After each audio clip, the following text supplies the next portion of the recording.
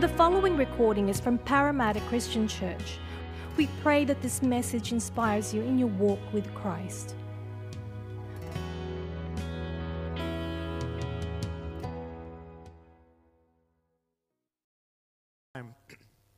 All right, well, this morning, so my name is Anoj, for those who don't know me, and this is week 2 in the series entitled Relationship Matters. And this week we're looking at a topic that perhaps you probably wouldn't have expected in a series on relationships. And we're looking at the topic of friendship.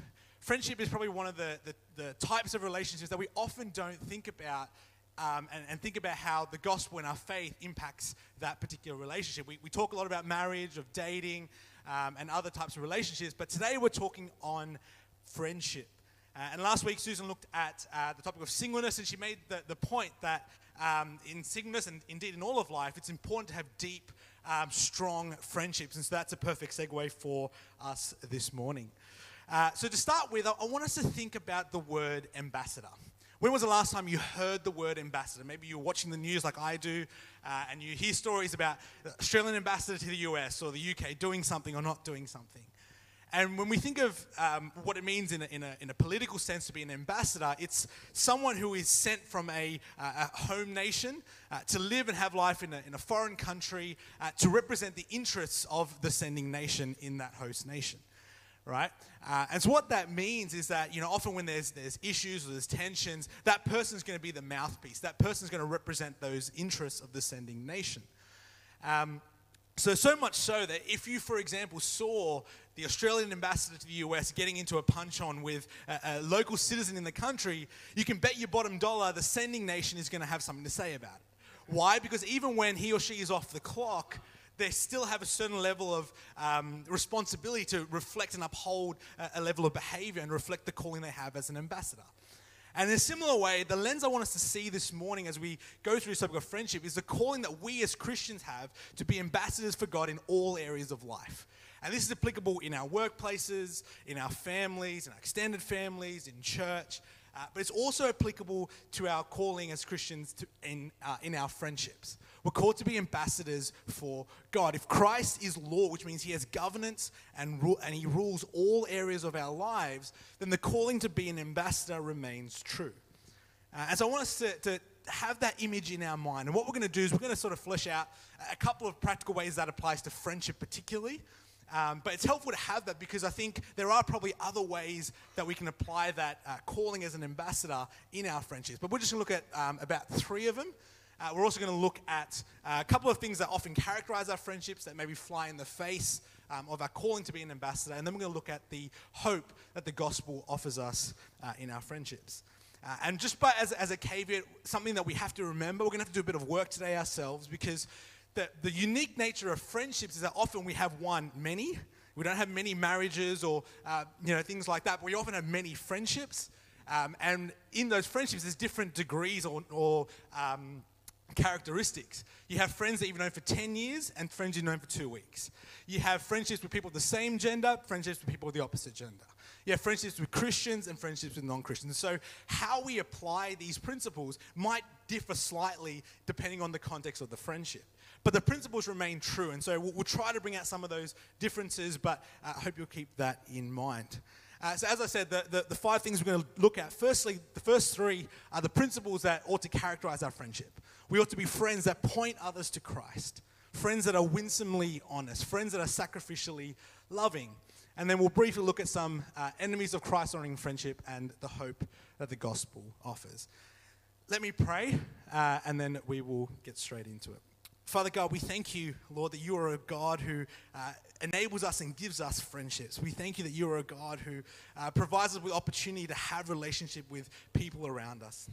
And Father, we pray that as we journey through this talk this morning, Lord, that you would open our hearts to think about and to consider how our identity as Christians, how our identity as ambassadors for Christ ought to shape and change our friendships. Father, I pray that you help me to be faithful to your word as well this morning in Jesus' name. Amen. All right, so our first point this morning is that as friends, we ought to be people that point others to Christ. Turn with me to Hebrews chapter 3, verse 12 to 13. Now, by way of context, if you haven't read the book of Hebrews, the writer of Hebrews is writing to a church where a lot of them have come from Judaism and they've become Christians, but evidently some of them are thinking of turning back and going back to their old ways. And so he spends a lot of time talking about the superiority of Christ, of the new covenant, and he's just talked about Jesus as the superior mediator, better than Moses in this new covenant. And he's warned them to not let sin rule in their hearts. And listen to what it says. It says in verse 12 to 13, "See to it, brothers and sisters, that none of you has a sinful, unbelieving heart that turns away from the living God. But encourage one another daily, so long as it's called today, so that none of you may be hardened by sin's deceitfulness." Now, think about that for a moment, the first part. It's saying, don't let sin get a foothold in your lives. Don't let sin come in and corrupt you and harden your heart. And you would think that the remedy to that is to do a bit of introspection, to sit and to think about it yourself and try harder, maybe to pray some more. But it's interesting that the writer of Hebrews, right after in verse 13, says to encourage one another daily. He's highlighting the role that each and every one of us have in spurring each other on in our spiritual walks, right? And he says something similar in chapter 10 of the same book in verse 23 to 25, where he calls the church to spur one another on towards love and good deeds, not giving up being together as some are in the habit of doing, but encouraging one another all the more as you see the day approaching. In that verse, you see, we're called to spur one another on. Now think about that for a moment. If that ought to characterize us as a church, how much more should that characterize our personal friendships that we have? The reality is, every single one of us are not best buddies with every single one of us, right? But if that ought to characterize us as a church, how much more should it characterize the close friendships that we have? Particularly with believers, to spur each other on in their faith, to encourage and build one another up.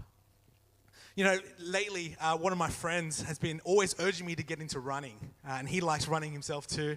And so I've got this app which is called, I actually don't know what it's called. It sort of basically helps you run go from not running at all to being able to run 5K, right? And so he does all these little, intervals each and every day, etc.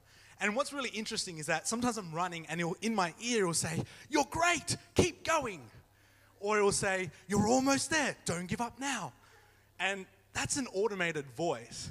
But call me weird, sometimes that's really, really helpful. I might not be doing great. I might be spluttering. I might be almost about to give up. But hearing that little bit of encouragement from an automated voice makes me go a little bit further. And if that's true in running, that's a similar image of what we ought to have in our friendships, that we ought to encourage one another, to spur others on, to point others to Christ.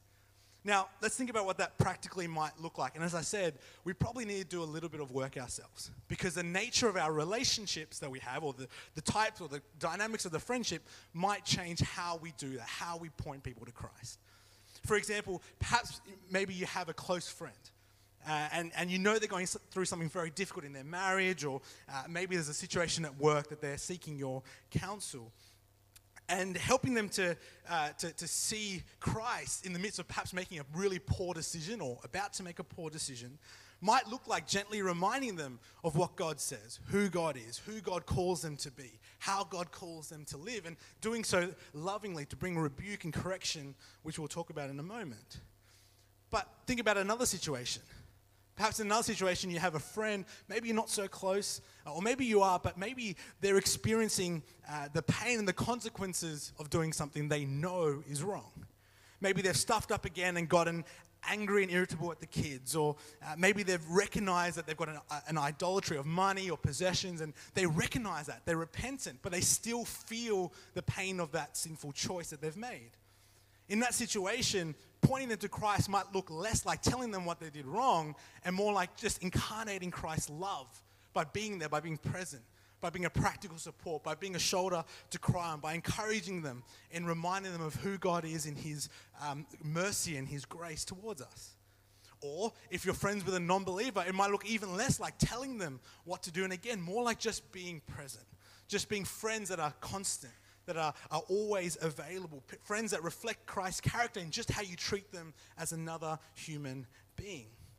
We need to do the work in prayer and with the wisdom of the Holy Spirit to look at what it might look like in the specific friendships we're in. But the principle remains true that we're called to be ambassadors for Christ, that point other people, that encourage and spur them on, to let Jesus and his agenda govern our friendships. That's our first point this morning. As ambassadors for Christ, we ought to point others to him. We ought to encourage and spur one another on. But secondly, it also, I think, means that we ought to be friends that are winsomely honest. Now, what we're going to do in this section here is we're going to focus on two verses that really hold each other in tension. And they keep us from going too far to either side. So let's look at the first part. The first part is friends that are honest, right? So in Proverbs chapter 27, verse 5 and 6, this is what the writer of Proverbs says. He says, "Better is open rebuke than hidden love. Wounds from a friend can be trusted, but an enemy multiplies kisses." The proverb is telling us that it's better to be people who bear the truth, who bring correction sometimes where it's needed. To bring rebuke means to bring correction, to challenge someone's thinking or how they're choosing to live, to bring reprimand sometimes. And by writing it in the form of better is X than Y, he's saying that, hey, that's actually still loving. It's still loving to bring correction. And it's interesting because that is fairly countercultural to how we live today, isn't it? In our world today, we say that the most loving thing you can do is just stay silent and never say anything, right? Better is silence than open rebuke. Isn't that what our world tells us? And this flies directly in the face of that. But lest we go too far to that side, we also need to hold the other side of the equation in balance as well. In Ephesians 4 verse 15 to 16, where it says a similar thing.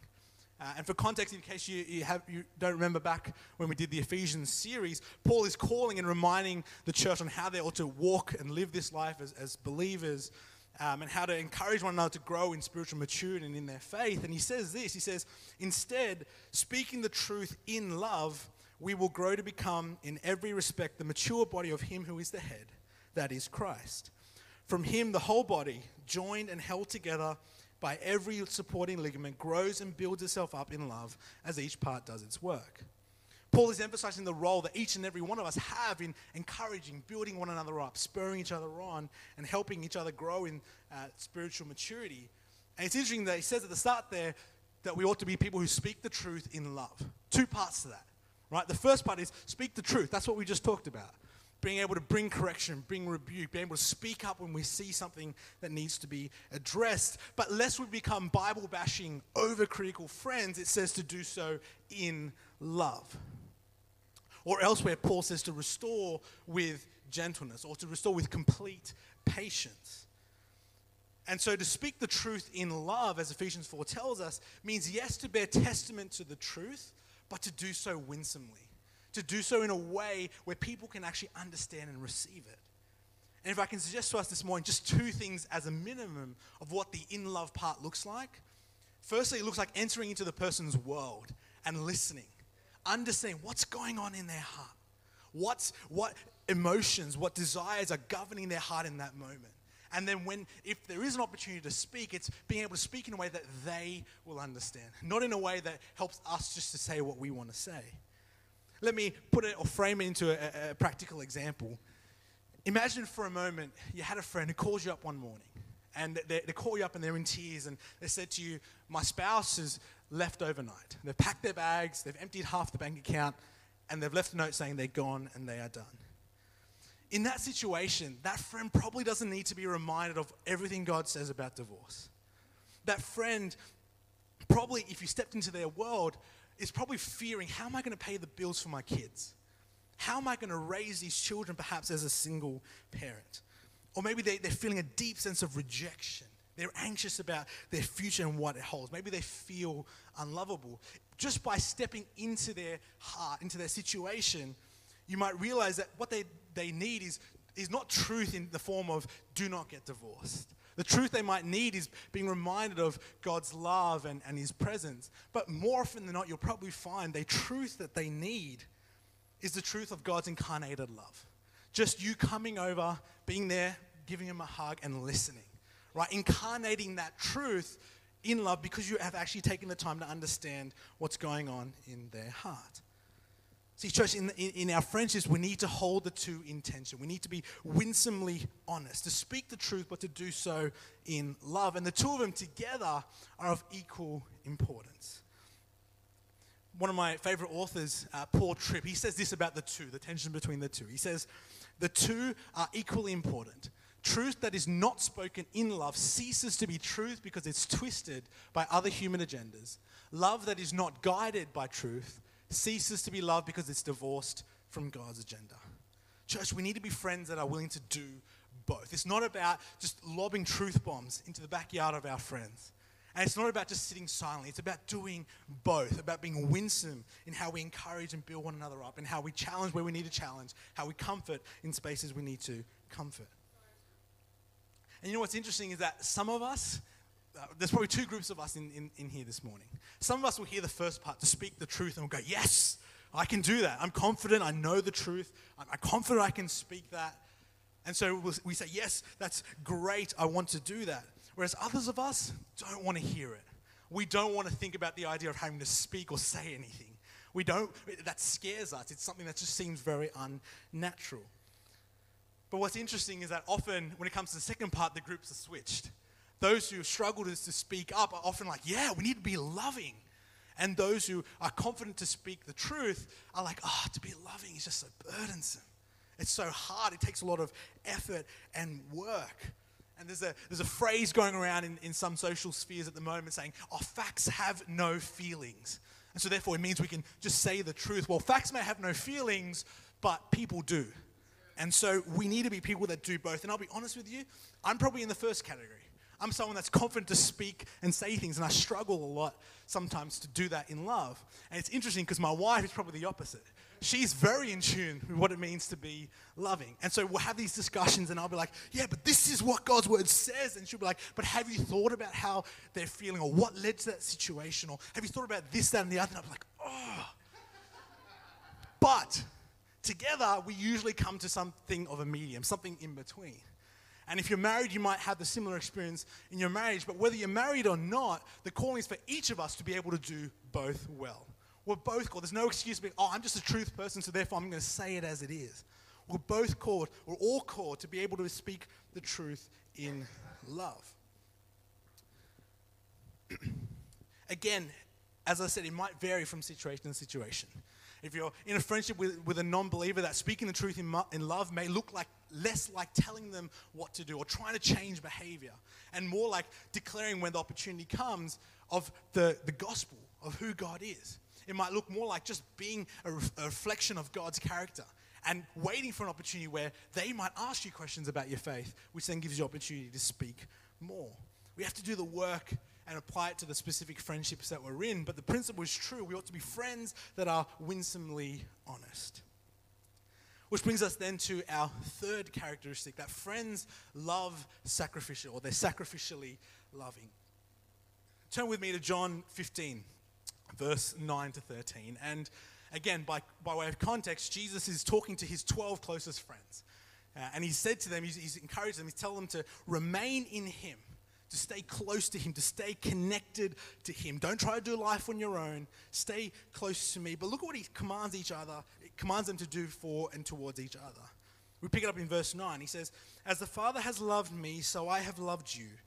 Now remain in my love. If you keep my commands, you will remain in my love, just as I have kept my Father's commands and remain in his love.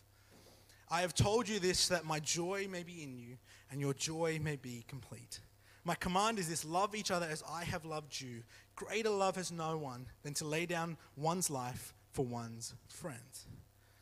Jesus is commanding his disciples, and by extension us, to be people who are friends that are sacrificially loving, that seek the good of other people, that seek to build up the other person in the friendship, that's willing to put others first and metaphorically lay down our lives, our time, our energy, our efforts to seek the good of the other person. Now, before we veer off course, it's not advocating for having no boundaries or trying to be everything to everybody. But what it is saying is that sometimes to love sacrificially, there will be some personal cost. It might cost you your time. It might cost you a little bit of money. It might cost you that one night in at home when you just want to watch Netflix instead, but rather you give that up to go and just have a meal with a brother or sister who is struggling or going through something difficult. We're called to be friends that love sacrificially, that seek the good of the other friend, and not be people that have the posture of what's in it for me only. That's our third and final characteristic this morning. That as friends, we're called to be people who are sacrificially loving. But often, if we're honest, these characteristics, and indeed the calling to be an ambassador, probably doesn't characterize a lot of our friendships all the time, right? I know it doesn't all the time for me, and often because we don't think about it, we probably don't naturally veer towards these things. And often what does characterize or is present in some of our friendships are things that fly in the face of or really destabilize that calling to be an ambassador, that are contrary to it. And so I'm just going to go through maybe four that I've seen in my own life, in the lives of people that I move with, but there's probably a lot more, right? But these are just four common ones, and we'll go through fairly quickly. First one is gossip and slander. A couple of weeks ago, if you remember, in one of the sermons that Hillary preached on, he talked about the importance of words and how much weight they can carry. And if you've been in friendships with people who are sinful and broken just like you, you'll know that sometimes people say things to you or behind your back that are hurtful, that cut you down. And if we allow that to be what characterizes our friendships, if we are friends that are loose with our words, that's going to be something that destroys friendships. And Proverbs 16 is on the screen there, tells us as much, where it says, a perverse person stirs up conflict and a gossip separates close friends. Right? Gossip, the power of gossip has power to destroy and kill even the closest of friendships. Or how about this one? Selfishness and self-centeredness. Again, if we're called to be sacrificially loving, often, if we're honest, we have the posture of what's in it for me. Right? Particularly when it comes to our friendships. We are people who not always, but often are drawn or tempted to seek our own good rather than the good of the other person. Again, in John 15, when Jesus has been talking to his friends, he says to love sacrificially, but one of those people that Jesus was talking to decided to do the exact opposite. Just a few pages over, Judas trades Jesus in for 30 pieces of silver to seek that rather than seek that at the cost of the life of his friend, of Jesus. Or thirdly, what about unhealthy boundaries? Again, it's important that we talk about that because the call to love sacrificially doesn't mean we don't have boundaries. It doesn't mean that we have unhealthy boundaries. In fact, sometimes the way we love sacrificially is by having healthy boundaries, right? Because God calls us to steward not just our friendships well, but to steward our time, our physical health, our emotional well-being. And so sometimes in friendships, there are appropriate boundaries that need to be put in place. Something that I've wrestled with a lot, particularly doing a lot of uni ministry, and maybe more relevant towards sort of the younger generation and those who aren't in relationships, is boundaries between opposite gender friends, right? Sometimes the healthiest thing I can do as a guy is by having certain boundaries with a sister so that they can not be concerned about what my intentions are, or make sure there's clarity and no ambiguity. Having healthy boundaries is good, and there's more depending on your context and the friendships you're in, but we're not talking about having no boundaries at all. Or lastly, another one, probably a big one, is unforgiveness and bitterness. Again, as broken, sinful people in friendships with broken, sinful people, the reality is often we hurt each other. Often my friend will say something to me that hurts me, and I will say something back that hurts them. And they will respond sinfully to my sinful words and respond back, and the cycle continues. And if we're not careful, unforgiveness and bitterness that takes root in our heart, if we're not careful, can destroy a friendship, can cause us to fight and eventually kill it off altogether.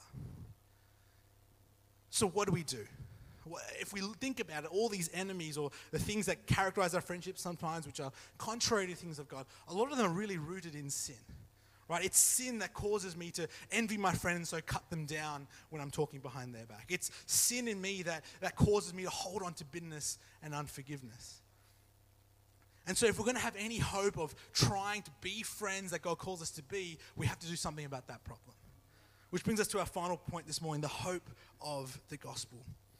You know, for some of us this morning, as we've been talking, some of this stuff is difficult because let's face the reality of what might be in the room this morning.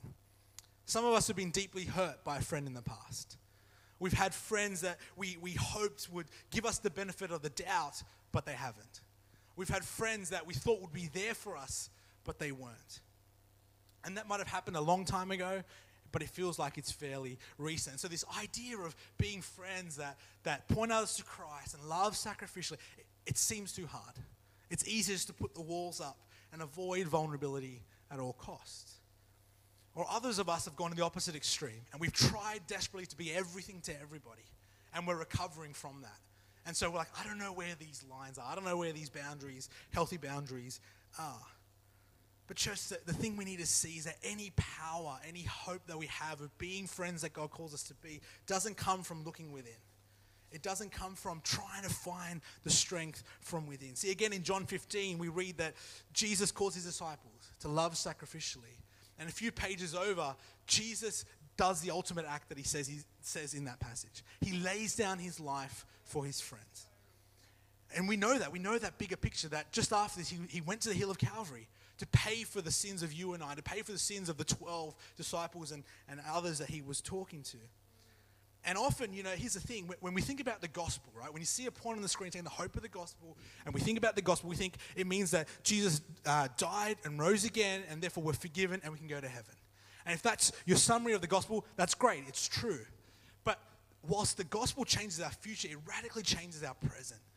See, one of the greatest, and I would say the greatest benefits and privileges of the gospel and those of us who are in Christ is that we have what the old school writers termed union with Christ. It's a phrase that we don't often use too much now, but whenever you see in your Bible that we are in Christ, Christ is in us, it's talking about this union. We who were once far off, we who were once alienated from God have now been brought near because of Jesus. We can have deep, lasting intimacy, fellowship with Jesus because of what he did on that cross. We have union with Christ, which means we can call him Father, we can call him Lord, we can call him Savior, Redeemer, and King, but we can also call him friend. Our identity as God's beloved is that the Bible says that we are now friends of God. And you know what? In Christ, we have the only perfect friend who does all of these things perfectly well. We have the friend who always draws us near to himself for our good, to build us up spiritually, because he knows that he is what we deeply need. In Christ, we have the friend that always strikes the perfect balance between truth and love, who is never speaking truth when he ought to be more gentle, and is never gentle when he ought to speak more truth. And if you need an example of that, the story of Mary and Martha with Lazarus, when Lazarus died, where Jesus takes these two sisters who say the same thing one after the other. And to one, he gives her truth and says, I am the resurrection and the life. Trust me. And to the other, he doesn't say that. He weeps with her. He's a shoulder to cry on. He does the balance perfectly all the time. And in Christ, we have a friend who always loves sacrificially. And he's shown that ultimately by going to the cross. Where on the cross, he took every single sin that you ever thought or ever done, every single thing that you should have done but you didn't do, and he nailed it to the cross to be able to draw us into fellowship with him. And so to the degree that we enjoy that communion, we experience that deep friendship with Jesus, we then find the strength to be friends to other people that are winsomely honest, friends that are faithfully ambassadors for Christ, that learn often through mistakes sometimes, how to strike the balance between truth and love, how to love sacrificially. And so as we come to this close this morning, I want everyone just to bow our heads, and I just want to read the words of a hymn that most of us know very, very well. The hymn that talks about Jesus as friend and the beauty of what we have in our friendship with Jesus. And as I read these words, I want to encourage you just to let it sit over your heart this morning. And let it be something that draws you near to enjoy friendship and communion with him more, so that you can find the strength to be better friends to those around you as well. This is what the words of the hymn says. It says, what a friend we have in Jesus, all our sins and grief to bear. What a privilege to carry everything to God in prayer. Oh, what peace we often forfeit. Oh, what needless pain we bear, all because we do not carry everything to God in prayer. Have we trials and temptations? Is there trouble anywhere? We should never be discouraged. Take it to the Lord in prayer. Can we find a friend so faithful who will all our sorrows share? Jesus knows our every weakness. Take it to the Lord in prayer. Are we weak and heavy laden, cumbered with a load of care? Precious Savior, still our refuge. Take it to the Lord in prayer. Do thy friends despise, forsake thee? Take it to the Lord in prayer. In his arms he'll take and shield thee. Thou wilt find solace there. Father, we thank you that we have friendship with Christ because of what he's done on the cross. Father, we thank you for your redemption. We thank you that you've drawn us close. We thank you that you haven't just given us your word and told us that we need to try harder or do better. We thank you that you sent Jesus, the one who we see speaks and teaches and does everything, but the one who died for us, to rescue us from our sin, to rescue us from the thing that often corrupts our friendships, and to draw us into fellowship with him. Father, I pray that by your Spirit at work in our hearts, that you would help us then to be better friends. From a place of enjoying communion and fellowship with Jesus as our friend, that we would then grow to be friends that are more sacrificially loving.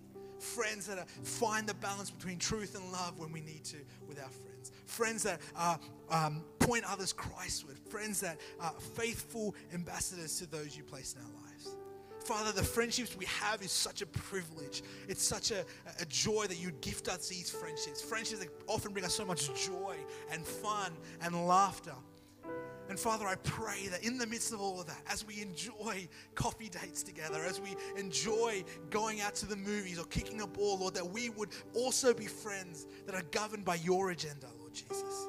That we will be faithful friends. Lord, the gospel and our calling as Christians and as ambassadors for Christ would radically shape and change our friendships. Lord, whether we're young and in school or in university, or whether we're retired and have other different needs in this current season of life, Father, I pray no matter where we are, that our friendships, Lord, will be characterized by our identity in Christ. That we would be men and women that are faithful to you as we be friends to other people. Lord, and that in doing so, they may see you and cherish you all the more because of the friendship they have with us. Father, we pray for that, and we ask that you would do that work in us. In Jesus' name, amen. Amen. Thank you for listening to the Parramatta Christian Church podcast.